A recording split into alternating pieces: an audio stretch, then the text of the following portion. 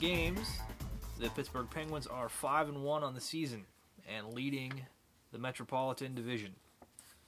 And we're just going to recap a few of the games from the past week, starting with the game against Florida, which was the only loss so far on the season. And Jeff Zadkoff started that game. Final score was Florida 6 and Pittsburgh 3. Yeah, definitely a rough first outing for Zadkoff. Hopefully he can improve on that, though. Yeah, it kind of seems like, the performance from him wasn't great, letting in 6 goals, but also the, let me find it here, the shots he faced. 30 shots. He faced, 30 shots, so the team obviously kind of had one of those games where they didn't play defense really well. Yeah. 30 shots is a lot to let on. Really, their trip in Florida did not play the best defense. Yeah. Yeah, the Penguins always seem to struggle in Florida. They win their fair share of games, but they don't always play the best hockey in Florida. Well, part of the problem is normally whenever they're scheduled to play Florida and Tampa, it's always back-to-back, which can be rough, especially when you're traveling that far. Right. And that brings us to the Tampa Bay game, the very next night, which the Penguins won 5-4. Crosby had a hat trick, and Niskanen scored the game-winning goal with, I believe, 18 seconds left in the third period. So yeah. Once again, not the greatest defensive game, but Pittsburgh was very fast and they attacked a lot that game, so they were able to put up 5 goals. They took a lot of bad penalties. Tampa Bay had 3 power plays in the first period. Yeah, which that went both ways too. Really, both sides. Really no excuse for it. Took some bad penalties. Ryan Malone had that game misconduct, which made no sense. Just trying to attack Kobasu after everything was already over. And now, another thing about that was the fight off of the opening face-off. Yeah. I have no idea why that happened. Yeah, I've never understood that. I have seen before when there's a fight to open the game, sometimes the players get tossed. That didn't happen this game, luckily, because with all the penalties, they needed Craig Adams. But I just really don't understand it. Mm-hmm. Another item of note about that game is Brooks Orpik scored his first goal in 111 games? 111 games, yeah. So, every once in a while, every once in a while you'll get a goal out of Brooks Orpik. Yeah, no one really expects any offense out of him. For a while there, though, he was getting at least 1 goal a year, but he did go all of last season, regular season, without a goal. Well, last season was only half a season, so. Still, 111 games. It's quite a span. Right. Okay, also, during that time, Bo Bennett was injured that game. Mm-hmm. He's out with a lower body injury. So he's added to the list of Thomas Vokoun, James Neal, Matt D'Agostini, and Chris Letang, all still injured. And with the injury to Bennett, the Penguins recalled Harry Zolnierczyk, and he saw third-line duty against the Oilers. Yeah, not a lot of time on ice, 11 minutes. Definitely tried to use him into the NHL level. Really, nothing flashy, which you don't really expect on the third line, but the big thing I look for when young players come up is just if they look out of place or not. And Zolnierczyk, he skated well with his line, and really no defensive lapses. He really looked like he belonged. Right, yeah. Kind of an energy guy, He was even that game, So, didn't seem any glaring mistakes or anything. Yeah, and actually, they only gave up 2 goals against Edmonton. Still, Penguins didn't look their best. An interview with Dupuis after the game, he actually said they felt like they were able to steal that win. No one really brought their A game, but I don't know if you want to take anything away from it. Fleury played well, but Yeah, they gave up like 15 shots in the second period of that game. It was all Edmonton during that period, but yeah, they got out of it with a win. So yeah. So those were the past 3 games, and through the 6 games played so far, the Penguins are first in the Metropolitan Division, and they're also the only team in the division with a winning record. Yeah, it's been surprising. It's nice to be 5-1, but Penguins have not been really tested. Their first game against the team that made the playoffs last year will be on Saturday against Vancouver, and they haven't had as well of a start as some people thought they would. Yeah, Vancouver is currently 5th in their division right now. Yeah. So. And then Carolina are just a bit of an enigma, sitting in second in the Metropolitan Division. Now, Cam Ward's been getting injured a lot lately, and really they just live and die by Eric Stahl.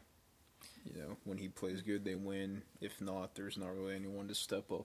Yeah, that's the thing. Like, that team has the ability to. They have the ability to stay in second. I don't know if they're ever going to maybe challenge Pittsburgh for the first spot this season, but they're a team that's better than they're performing right now. So I don't know. Yeah, which Philadelphia, which we'll get to in a minute, they're having a down year, obviously, as are the Rangers, and really, I think the Islanders will finish the season in second place. They're a young team. They had the playoff experience last year, and I just think there's nowhere to go but up for them. Some other stats through 6 games. Crosby leads the league with 12 points. That's 5 goals and 7 assists. And Fleury is currently 5-0. He's got a 1.8 goals against average and a .926 save percentage, which it's pretty good to see from him. Mm-hmm. Definitely after the playoff performance. This is confidence building for sure. And Matt Niskanen leads the team in plus-minus. He's a +8. He's got 5 points on the season, goal and 4 assists. Yeah, I was definitely surprised by that stat, which Niskanen has played very solid. And then, of course, his pairing mate, Rob Scuderi. I just can't say enough about him. Just really has made the entire team better by coming on. Everyone expects Letang to play with him when he comes back. But really, it'd be hard to demote Niskanen at this point, the way those two are playing. Yeah, I'm coming into this season, I kind of was okay with the idea of trading Niskanen, but right now he's playing pretty solid, and he's not doesn't seem to be making many mistakes or any mistakes that are ending up on the score sheet. So, he's kind of an asset to the team right now. Yeah, the only real complaint I hear about Niskanen is his cap hit, which is around $2.3 million. But if he keeps playing the way he is, that's not that bad. Right.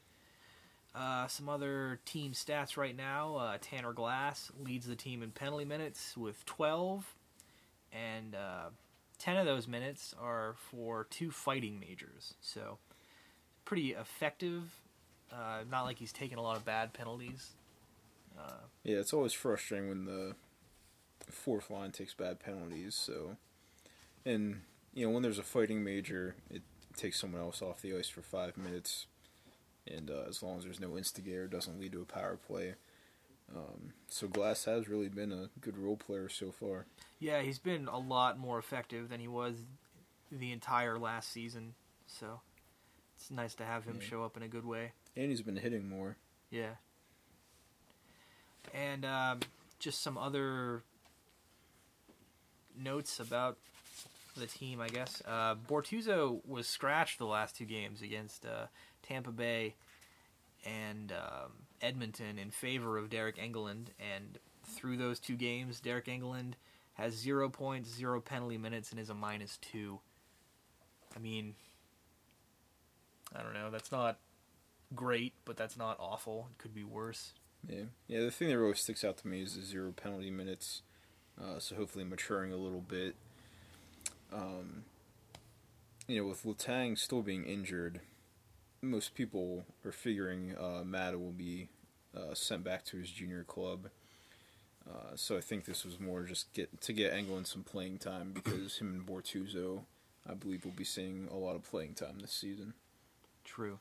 And speaking of Olli Mata, he's played all 6 games so far. He's got 2 assists, he's got 2 penalty minutes, and is a -2, which isn't bad for a 19-year-old first-timer.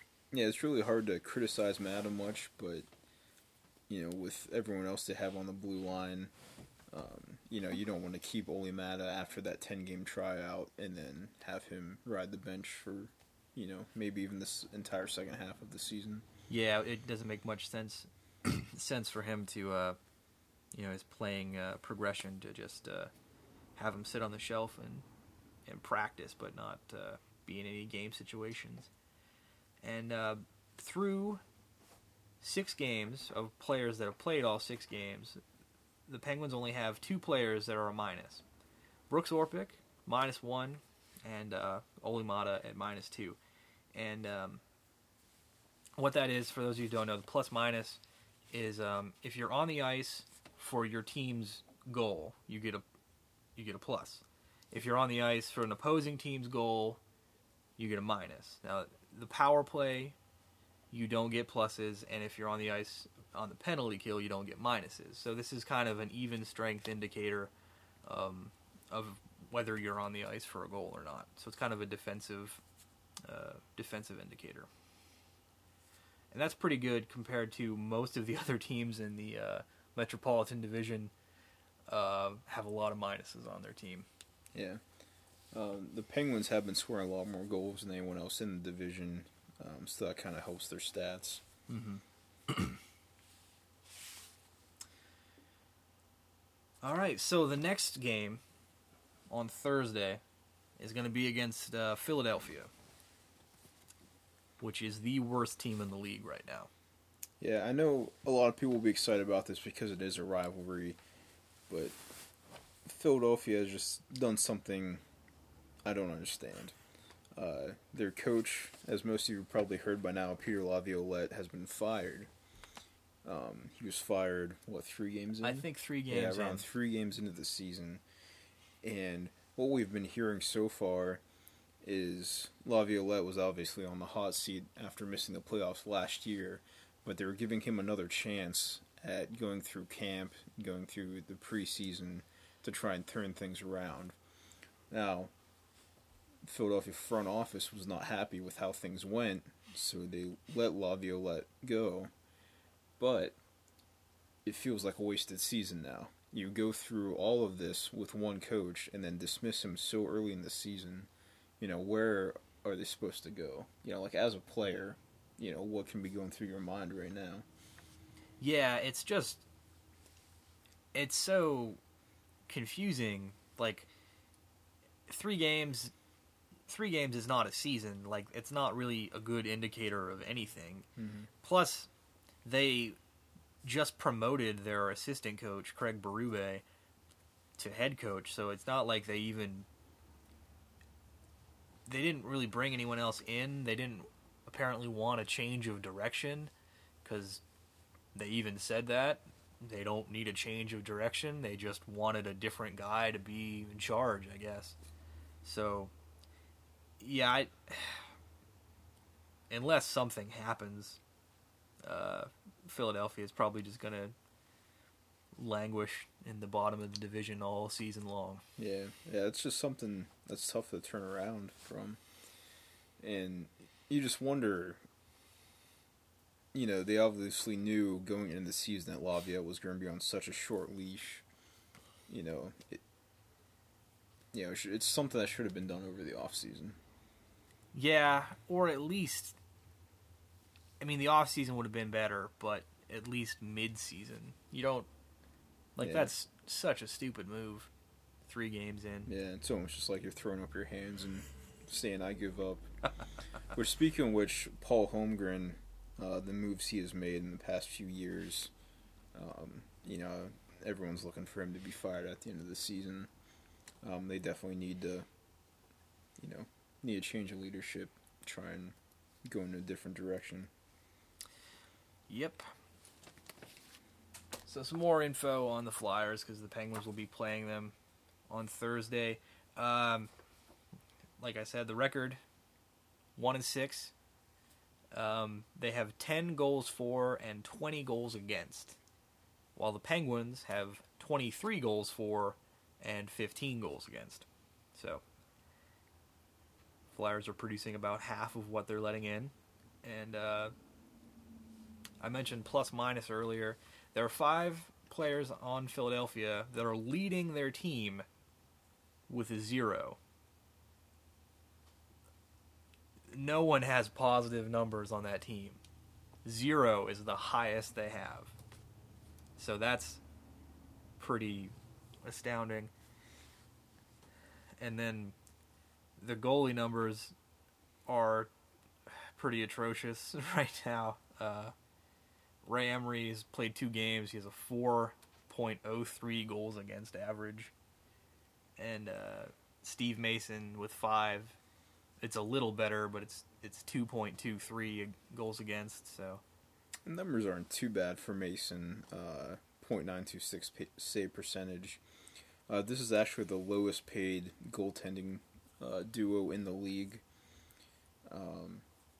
Philadelphia did buy out Ilya Bryzgalov in the offseason. Emery is what he is. He's a career backup. He's a guy that's not going to start a whole lot of games for you. Maybe around 15. Steve Mason, not a bad goalie. His numbers aren't looking too bad now. A lot of it's just going to depend on how well his team plays in front of him to see how he does this year. Part of the reason that his save percentage is still a 92 is because the Flyers are letting in an obscene amount of shots. Right around 30, 31 shots a game. So, I mean, without any goal support, anyone's going to have a bad record if they're the goalie. But, they've 212 shots in 7 games, so that's about 30 a game. Pittsburgh has allowed 152 shots in 6 games, about 25 per game. So, kind of shows that Pittsburgh's a bit more defensive-minded, or at least just better at playing defense than the Flyers have been. Yeah, if you look at the better goalies in the league, guys like Tuukka Rask, get all the accolades.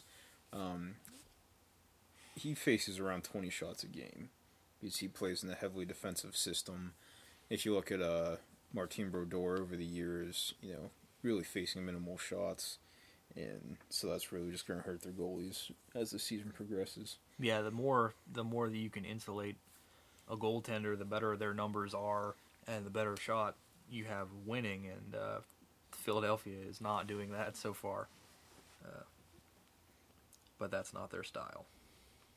So, then on Saturday, the Penguins will be facing the Vancouver Canucks. Yes, and this will actually be the first team Pittsburgh will play that was in the playoffs last year. And, they're 5th right now in their division, 4-3, so not a terrible record. That might be the only team with a winning record so far that the Penguins are facing. Yep. So, they have a new coach, John Tortorella. Mm-hmm. So, interesting to see what he does. He's got a very specific style. Yeah, I'm interested to see how that goes. The Canada market, hockey is big, obviously. So to see how that relationship goes with Tortorella and the media, as well as with Roberto Luongo. Luongo signed a major deal, and then just 2 years into it, kind of fell out of favor with management. He's actually shopped around for the better part of a season.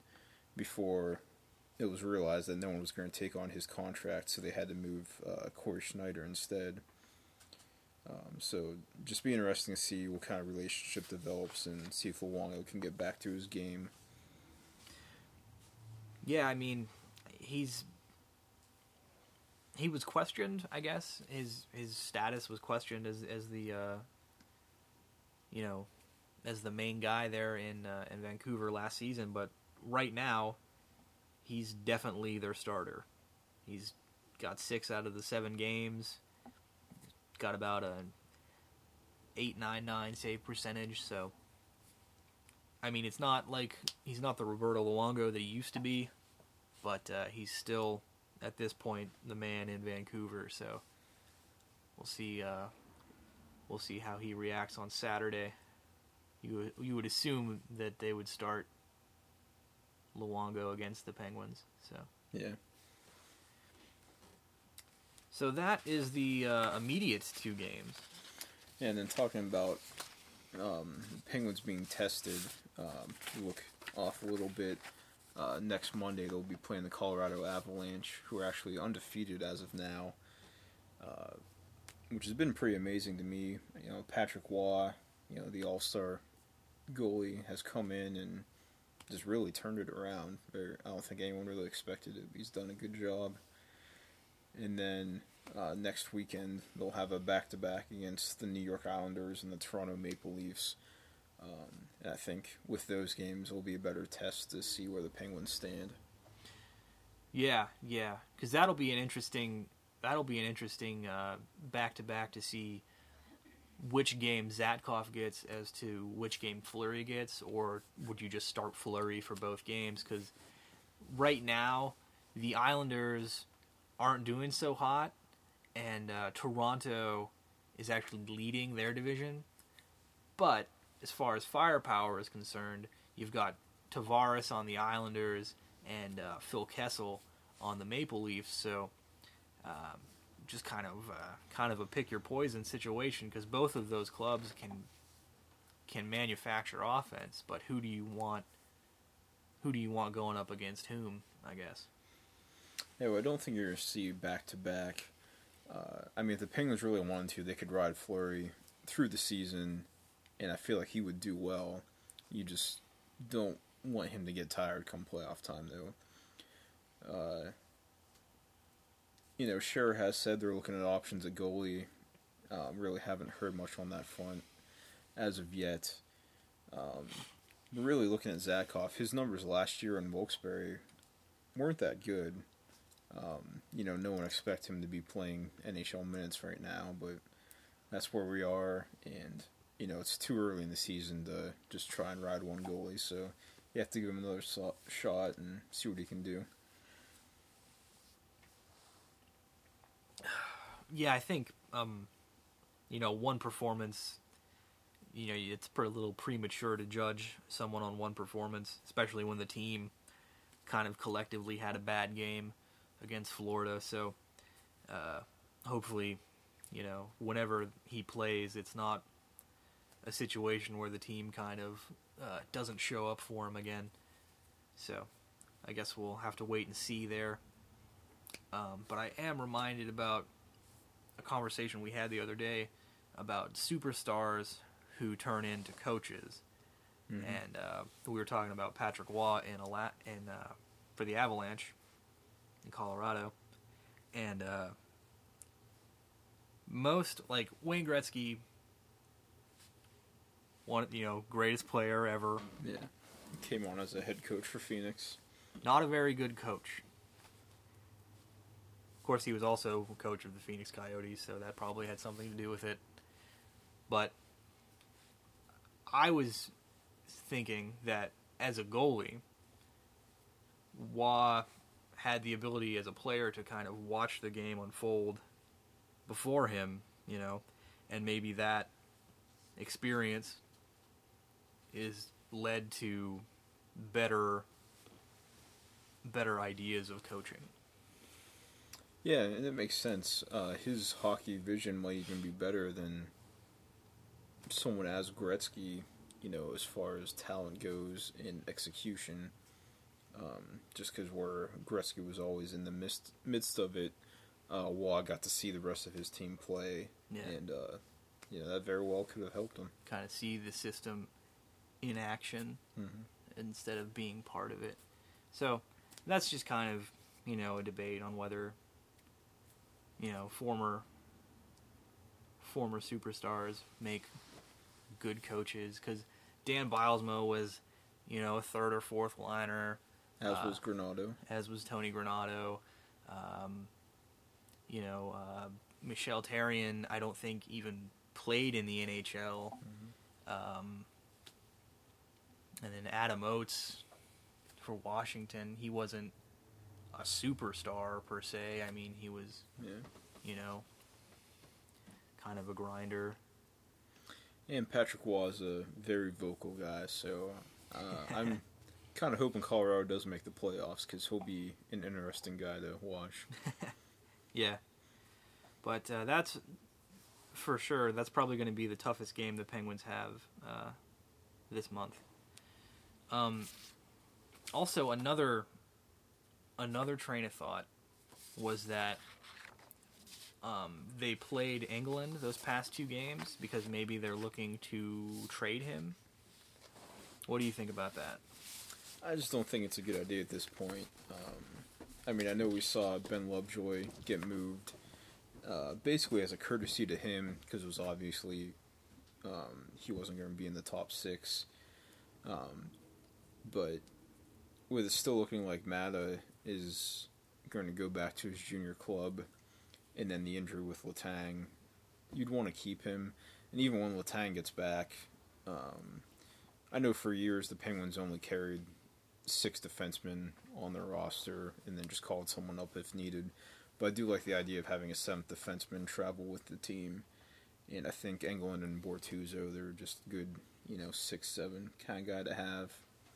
Nothing flashy, but in most cases will not hurt the team. Yeah, it makes sense to have someone just kind of with the team. And some of that might depend on how the team feels about Simone Dupre. A lot of people thought he was going to make the club out of training camp, and he's playing in Wilkes-Barre right now.